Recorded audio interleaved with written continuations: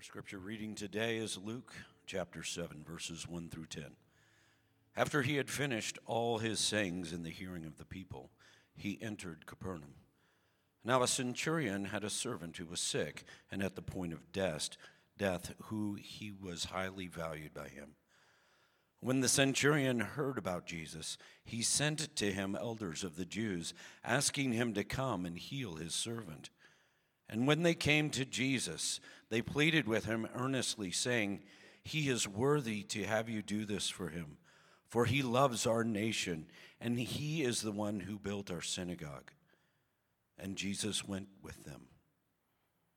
When he was not far from the house, the centurion sent friends, saying to him, "Lord, do not trouble yourself, for I am not worthy to have you come under my roof. Therefore, I did not presume to come to you. But say the word, and let my servant be healed. For I too am a man set under authority, with soldiers under me. And I say to one, 'Go,' and he goes, and to another, 'Come,' and he comes, and to my servant, 'Do this,' and he does it." When Jesus heard these things, he marveled at him, and turning to the crowd that followed him, said, "I tell you, not even in Israel have I found such faith." And when those who had been sent returned to the house, they found the servant well. This is the word of the Lord. Please be seated. Good morning and welcome. You turned your clocks forward. Good job. I'm Tom, and we are really glad you are here this morning. You know, throughout the train of human history, people have marveled, have they not, at Jesus of Nazareth. I think of the brilliant physicist Albert Einstein, who said these words about Jesus: "No one can read the Gospels without feeling the actual presence of Jesus. His personality pulsates in every word. No myth is filled with such a life." The amazingly gifted painter Vincent van Gogh also spoke of Jesus of Nazareth this way. He said he lived serenely as a greater artist than all other artists, despising marble and clay as well as color, working in living flesh. That is to say, this matchless artist made neither statues nor pictures nor books. He loudly proclaimed that he had made living men immortals. One of the most influential philosophers, Jacques Rousseau, expressed his thoughts this way, and notice his tension. As a modern, get rid of the miracles and the whole world will fall at the feet of Jesus. The social reformer and religious leader of India, Mahatma Gandhi, put it this way. It's a bit biting. "I like your Christ, but I do not like your Christians. Your Christians are so unlike Christ." Now, when you look across the pages of human history, you see many, many people marveled at Jesus. His teachings, his life. Let me ask you a question. Have you ever wondered what it was that Jesus marveled at? What was it that stopped Jesus dead in his tracks? The brilliant gospel writer Luke, in his first century classic masterpiece, answers that question. If you brought a Bible, turn with me to the Gospel of Luke, chapter 7. It goes Matthew, Mark, Luke, and the New Testament. Now, as a church family across our campuses, we are exploring Luke's Gospel. And it's a series entitled Rediscovering Jesus. And I want to just suggest to you, no matter where you are on your spiritual journey this morning, whether you are checking out the Christian faith, you've been in church all your life, when we begin to rediscover who Jesus is, how he lived, what he taught, our rediscovery, no matter where we are in our spiritual journey, will profoundly impact us. Because when we encounter the real Jesus, we seldom remain the same. Rediscovering Jesus impacts us. Now, before we dive into our text, let us set the literary stage. We have noticed in this series, as an historian, the gospel writer Luke introduces this gospel that sets the context of his whole gospel. He opens his gospel reminding us that the words that flow from his inspired pen have happened in real-time space history.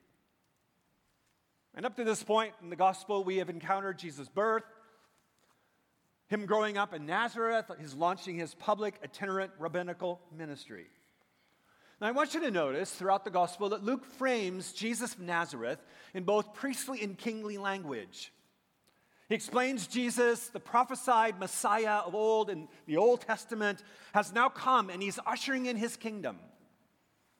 This good news Jesus preached, the gospel of the kingdom, is shockingly surprising. And what is most surprising, it's available to all. We have just engaged in Luke chapter 6. And if you're here, you know that Jesus gives a sermon, a remarkable sermon about this kingdom he is now ushering in that is a world turned upside down. It's where the poor can experience the blessing of God, where the hungry can be satisfied, where the weeping can be joyful, where enemies can actually be loved, and outsiders can become insiders. And Luke ends chapter 6 with a really important parable of tension. And that is, he wants us to realize that it's easy to hear Jesus' words and not obey them. So now as we come to chapter 7, what you notice in the opening verse is that Luke now pivots. He pivots in his gospel. It's a major pivot. He turns, and in verses 1 through 10, Luke's literary spotlight shines on a surprising hero that will make Jesus stop dead in his tracks. So the structure of these 10 verses follow this literary progression. First, the spotlight of his literary pen shines on this surprising hero. And then it transitions to the surprising hero's bold faith. First, the surprising hero. Now notice in verse 2, if you have your Bible open, which I hope you do, Luke introduces us to the main character. He's a military Roman officer, and he's described as a centurion. We are not told his name, but history tells us a great deal about his world. He commanded around 100 soldiers. We don't know where he grew up in the Roman Empire, but we do know this. He was given one of the toughest assignments in the entire Roman Empire. The remotest part of the region. And if we put it in the 21st century context, it would be like an American military commander in Afghanistan. A really important assignment, but a very difficult one. Dangerous. And like in Afghanistan, many of the people of the day saw this military commander as the enemy. The Jewish people of northern Galilee, where the town of Capernaum is located, felt the heavy hand of Roman occupation on their daily life, and they deeply resented it. In fact, some worked to overthrow it. So, to many, this Roman officer represented virtually all that was bad in the world. But as we will soon see, Luke turns that perception upside down. He is anything but that. So as the story progresses, the focus is not on the centurion, it is on his household employee, we would say his servant. Luke tells us that he is sick and he's at death's door. Now the gospel writer Mark, you can look at this later in chapter 8, or Matthew, sorry. Matthew gives us more texture about this and says that this guy is paralyzed and he's literally suffering terribly. Clearly, at this point, all remedies have been exhausted. And it seems like a hopeless case. Yet the military officer has heard rumors of this Jewish rabbi that's a healer. So what does he do? Now, it's very important to grasp what he does. He doesn't try to make direct contact with Jesus, who he has never met, most likely. The centurion is a really astute chap. He knows he is an outsider Gentile, ensconced in a very insider Jewish world. Now notice in verse 3, Luke tells us the centurion seeks out a group of Jewish religious leaders. Let's not forget that Jesus spoke and taught in the synagogue at Capernaum. So Jesus is not a foreigner to them. They know Jesus. And this smart centurion's thinking, I know someone who knows Jesus. He's an astute sociologist. He knows how things work in the world, doesn't he? It's not dissimilar to our Monday world in our workplace. How do you get access to someone you don't know? You need a bridge. You need to find someone that you know that knows them. This is called networking. It's not a new, brilliant strategy. This is what Luke is telling us.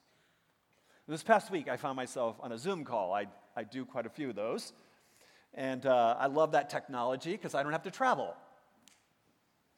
So I had on my schedule an appointment with a friend of mine in California, a longtime friend of mine, who just kind of popped up and said, can I have you connect with somebody?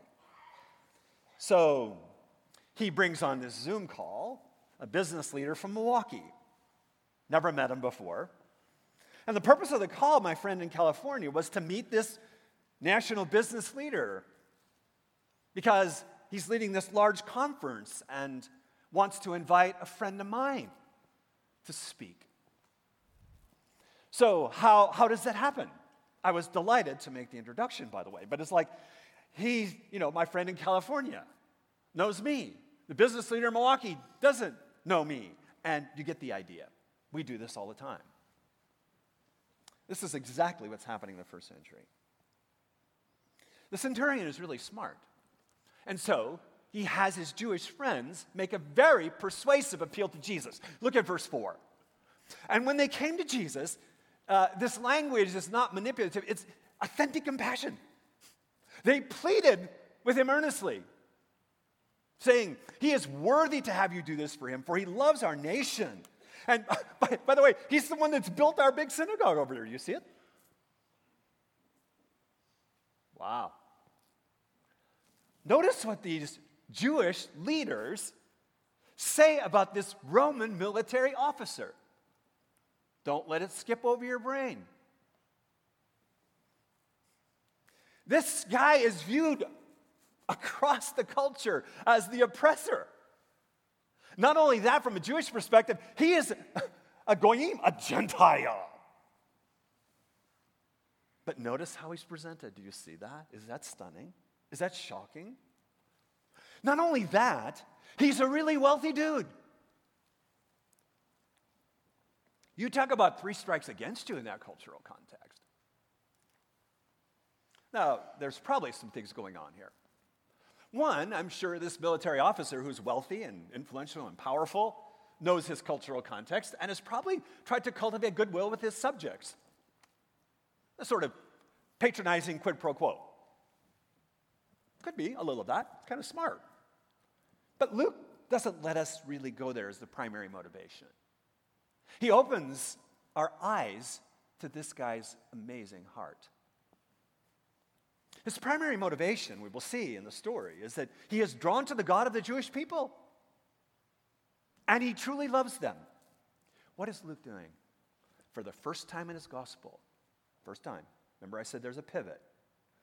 Luke shines the bright light on this guy. And he unveils before our stunned eyes had to be one of the most surprising heroes in the entire gospel. A Roman military officer. A wealthy one, no doubt. So what we have here is we have a surprising hero. But he's not just a surprising hero. What makes him most surprising is not just his love for God and the Jewish people. As we are going to see, it is his remarkable bold faith. Now notice how the story goes. Jesus, whatever he was doing, stops immediately what he's doing. That's the idea of the literary flow. Like, I'm sure Jesus was doing a lot of things. These guys come to him, and he stops everything he's doing and heads to the centurion's house. Wow. Now notice, the centurion hears Jesus is coming.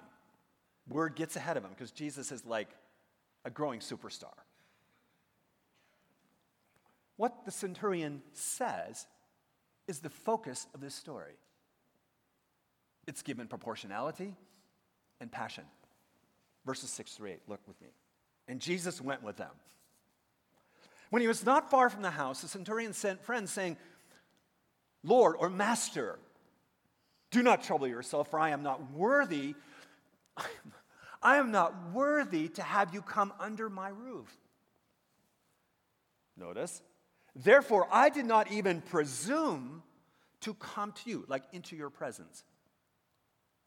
But say the word, and let my servant be healed. For I am too a man set under authority with soldiers under me, and I say to one, go, and he goes, and to another, come, and he comes, and to my servant, do this, and he does it. I can sort of imagine him clicking his fingers. I don't know. Now think about this. Luke, most likely, it's a very strong confidence we have from history. Luke is a Gentile himself, the only Gentile writer in the entire New Testament. He goes out of his way to point out, early in his gospel, the Gentile centurions, unmistakable display of authentic humility. But not only that, his exceptional cultural intelligence and his loving sensitivity. This Roman officer knows Jesus is a Jewish religious rabbi, for goodness sakes, and rabbis were committed to a life of ritual purity. Entering a Gentile's home would have been not only uncomfortable, it would have been unthinkable, a kind of religious defiling. Now, in the 21st century, in a broad, globalized, pluralistic world, this is hard for us to grasp. But if you travel around the globe, there are pockets where this really comes home. Many years ago, I learned it the hard way. I'll never forget it. One of my most embarrassing, tormenting moments. Liz and I did an extended graduate tour and study in Israel many years ago, part of our graduate work. And we love living in Israel and living in Jerusalem, and we love the rhythm of Sabbath Shabbat, which is the Sabbath on Friday. And on one Friday, because we live right in the old city, one Friday afternoon, we wanted to go across the city, and we didn't have a car. We didn't have Uber then, sorry. We get on the city bus, as we did all that time when we studied there. And we started at the first part of where the bus starts. So the bus was almost completely empty. So we sit down in the front of the bus where you come on the bus, and as we were going through Jerusalem, the bus got fuller and fuller, and finally we came to Mea Shearim, which is the Orthodox Jewish community. And people were rushing everywhere with their bags and goodies to get ready for Shabbat, the meal. If you've been in places like that, you are armpit to armpit with people. It's a very fragrant experience. I'll never forget this bus was packed. I was sitting down because I'd got on the bus first. This precious elderly lady walks right like this, right in front of me, coming up into the bus. I'm sitting there. My mommy told me in Minnesota to do certain things when elderly women needed a seat. I mean, she had packages everywhere. So I'm sitting there, instinctually, I start getting up. I don't know if you've ever heard Hebrew swear words, but that place erupted in disapproval. I barely made it this high before I thought, I better sit down. What was going on? In that cultural context, any man would never defer to a woman. It's an insult to her. Now, this is what's going on in this text. The centurion is having a bus moment. You got it? And this is why it's so shocking. So in verse 7, the centurion is saying to Jesus, it's not right for you to enter my home. It's not right for you to be too close to me. I don't want to put you in an awkward position, but I know this about you. The centurion knows who Jesus is.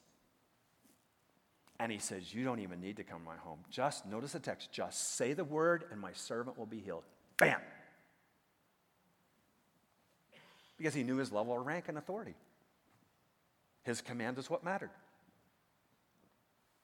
Now let's not miss something important. Still with me? Let's not miss that Luke gives us insight here. The centurion's vocational work context as a military officer was the place that he got amazing spiritual insight, not from a Torah scroll. His Monday work was not a barrier to faith in Jesus at all. It was actually a bridge to faith in Jesus. It was his workplace that opened his eyes to faith. And this is true for you and me, isn't it? Our Monday work world, whether it's paid or unpaid, whether we are a retiree or a student, whether we are flipping burgers or flipping companies, is a primary place where we are formed spiritually and where our faith grows. God designed it that way because we spend a lot of time there. And hear me carefully, faith not only informs our Monday world forms our faith. Hearing this Roman military officer's incredible spiritual insight is stunning. And Jesus is stopped in his tracks. Look at verse 9. When Jesus heard these things, he marveled at him and turning to the crowd that followed him said, I tell you, not even in Israel have I ever found such faith. Now, this is important to grasp. Luke is a brilliant writer. And this word is only used once in his gospel, marveled. See it? In the original language, it's translated marveled in English. Mark, the Gospel of Mark, uses it once, only twice in the New Testament. This is a significant marker. So what's going on? It's always, both times, rarely used, it's tied to belief or unbelief. Here, Luke uses this word to describe the stunning, surprising, amazing belief of a very unlikely person, a Gentile, a Roman military officer who is wealthy. On the other hand, the gospel writer Mark in chapter 6 employs this word, again, only 2 times in the entire New Testament. In this case, it is the shocking unbelief of the Jewish people in Jesus' hometown who should have believed. So both seeing unbelief where it is least likely and seeing belief where it is most unlikely stops Jesus in his tracks. Wow. Where belief and unbelief surface in the biblical text and in our context in life is often shockingly surprising. And bold faith grabs Jesus' heart and it turns Jesus' head big time. As he will do in his gospel, Luke will showcase, as we go through this series in this brilliant first century text, he will showcase surprising heroes of faith. I want you to watch for it. People in Jesus' first century context that no one would ever expect to have spiritual understanding of actually who Jesus is. And who are willing to place their complete trust in Jesus. Many of the religious people didn't see it. And many of the irreligious did. Isn't that shocking? And encountering the faith of this Roman military officer, Jesus will say, if I may paraphrase it, wow, that's it. That's the bold kingdom faith I'm talking about. You got it, pal. That's it. Now notice the structure here. Luke ends this text in an anticlimactic way. It is literally a kind of P.S. footnote. The centurion servant was healed. Of course. If Jesus is who he said he is. From a distance. Jesus just has to say the word, and bam, it's done. So we are invited in such a remarkable way by Luke to look over this centurion's shoulder and through his heart to see Jesus. And it challenges us, y'all, to a lifestyle of bold faith. Faith is often misunderstood or superficially understood. What does faith mean? Let's just take a bit of an excursus and zero in, okay? Because it's so important to the Christian faith. The scriptures remind us in the book of Hebrews that without faith it is impossible to please God. We're also told that we walk by faith, not by sight. Now, what this means from Genesis throughout the whole Bible is we were never intended to live within the suffocating confines of our finite human limitations. We were not created to live that way.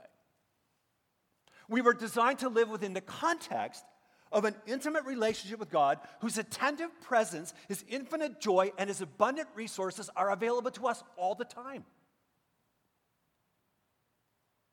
The key of bold faith in Jesus opens the door to these infinite resources and the deepest intimacy our heart longs for. And hear me carefully. Faith in Jesus does two big things. It empowers and enlightens. Faith empowers us for everyday life as apprentices of Jesus. And faith in Jesus is also enlightening.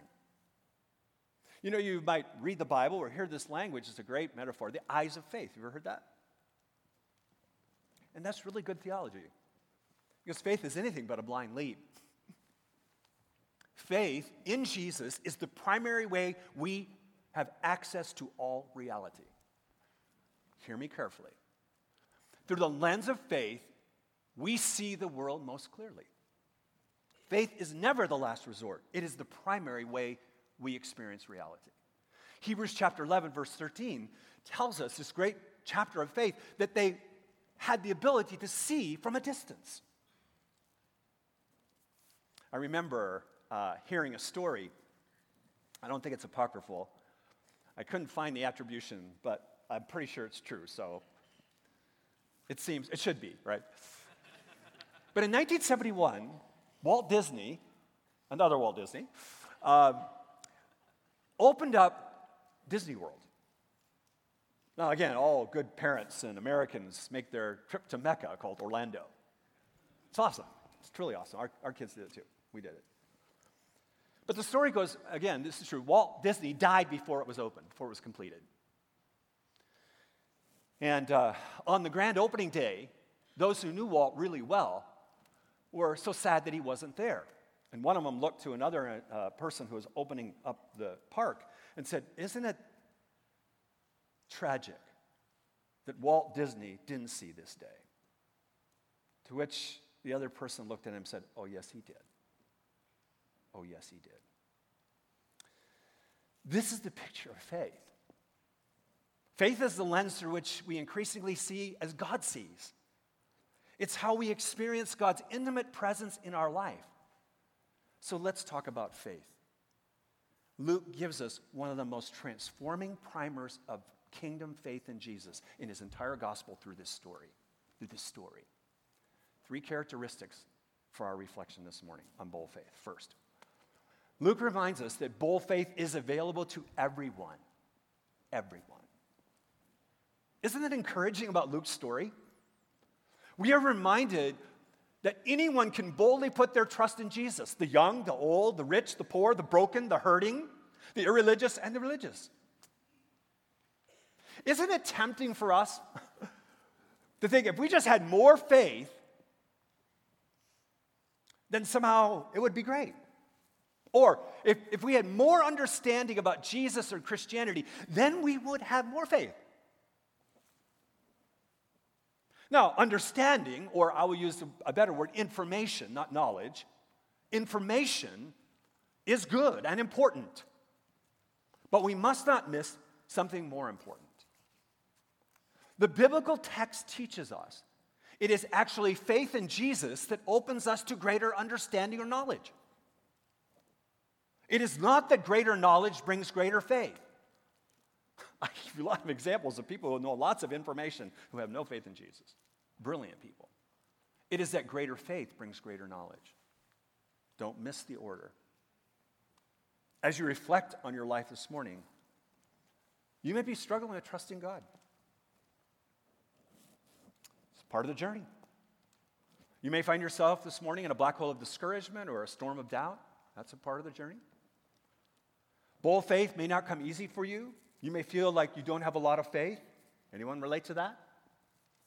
What is so awesome about faith and this story is it cements it in the fact it's not how much faith we have, but the power and goodness and glory of the one we place our faith in. It is not the size of our bold faith. It is the size of our awesome God that matters most. Tuck that in your heart and mind this week. You know, I think if we went back to the centurion, this Roman military officer, what a hero. And we interviewed him on the street and said, hey, are you a person of great faith?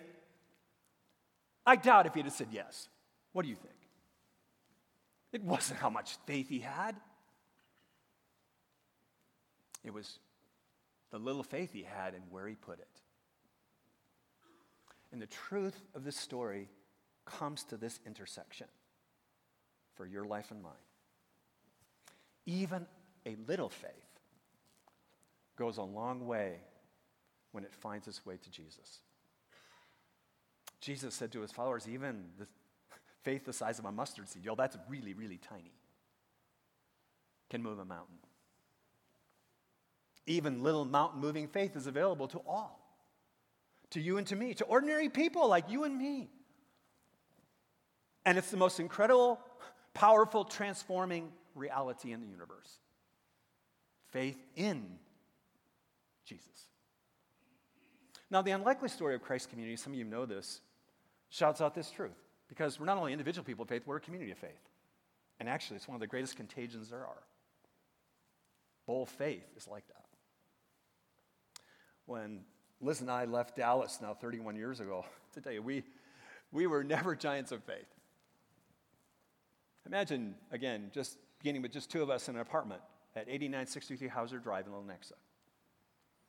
We had no congregation, no building, no financial resources. I remember a business leader calling me from Dallas after we arrived here, and he thought I was crazy anyway. And he asked me, now, where's your church? Where's your people? I just had to say, I have no idea. And I thought to myself, you're right. This is stupid. But you know what? I went into this little bedroom, got on my knees, and I cried like a baby. So you know me, I'm a crier.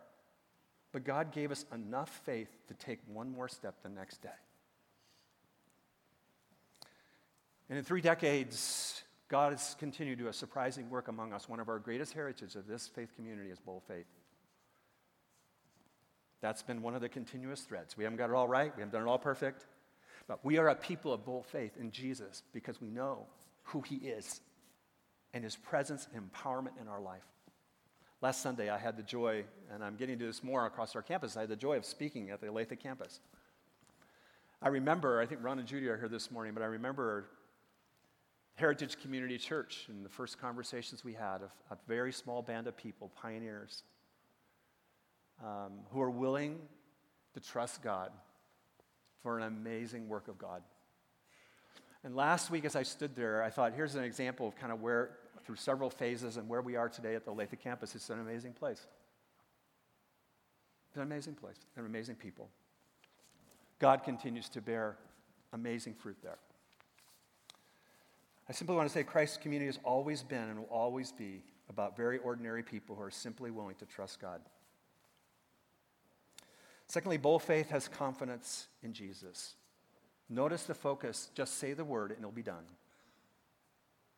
You and I can place our trust in Jesus as our Lord and Savior this morning if we haven't. Jesus came to earth, he died, he rose again, defeating death. He invites us to experience forgiveness and new life. It's the good news of the gospel. You and I can have great trust in him. You can trust him for everything in your life because he is constantly with you. The Apostle Paul had bold faith. Why? He writes to the Colossians who Jesus is. He is, again, the image of the invisible God, the firstborn of all creation. For by him all things were created in heaven and earth, visible and invisible, thrones or dominions or rulers or authorities. All things were created through him and for him. And he is before all things, and in him all things hold together. Let me ask you this question. If that is who Jesus is, do you think you can trust him with whatever you're facing this week? every relationship you have, everything you're worried about at home, at school, at work, the money and economic challenges, the macroeconomic world challenges are shaking to the core right now. The wisdom you need for your job this week. Let me ask you, who do you think can best run your life? You or Jesus? That's an important question. The third characteristic of bold faith, it's available to everyone. Places its confidence in Jesus, and it relies on Jesus' authority. I love this centurion because he understood how the universe worked. That is how bold faith works. Because of Jesus' absolute lordship over everything, we can trust him for everything, every dimension of our lives. And we live in a time, isn't it true, where we question authority, and rightly so. There's a lot of authority that lets us down. But those who embrace bold faith in Jesus recognize and rely on Jesus' absolute authority over their lives. Bold faith informs and transforms every nook and cranny of our lives, and it leads to the most joyful, wholehearted obedience. What is perilously common today in the Church of America is a convenient uncoupling of our faith in Jesus from our obedience to Jesus. Let's be honest. Many of us like Jesus. We may even marvel at Jesus, or even the idea of having faith in Jesus, but perhaps not his authority over every part of our life. One of my favorite lunch spots is Panera. Just a Panera guy. Why I like lunch at Panera so much is because I don't have to decide. You pick two. Super salad, right? It's a great marketing ploy. The you pick two approach is great for lunch, but it's not great for faith in Jesus. Many of us have a you pick two approach. And the Christian faith of a you pick variety is a counterfeit faith. When it comes to Jesus and the teaching of Holy Scripture, not one of us here have the option to pick and choose what we like about what Jesus did, said, and calls us to, and conveniently ignore the rest. We do not have that option if we're an apprentice of Jesus. Jesus is either Lord of all or he's not Lord at all. This is really true. And Luke's closing words of Jesus' sermon in chapter 6 shadow his entire gospel. What are they? Why do you call me Lord, Lord, and do not do what I tell you? So in closing, let me ask you, where in your life are you not relying on Jesus' authority? Where is there a lack of wholehearted obedience?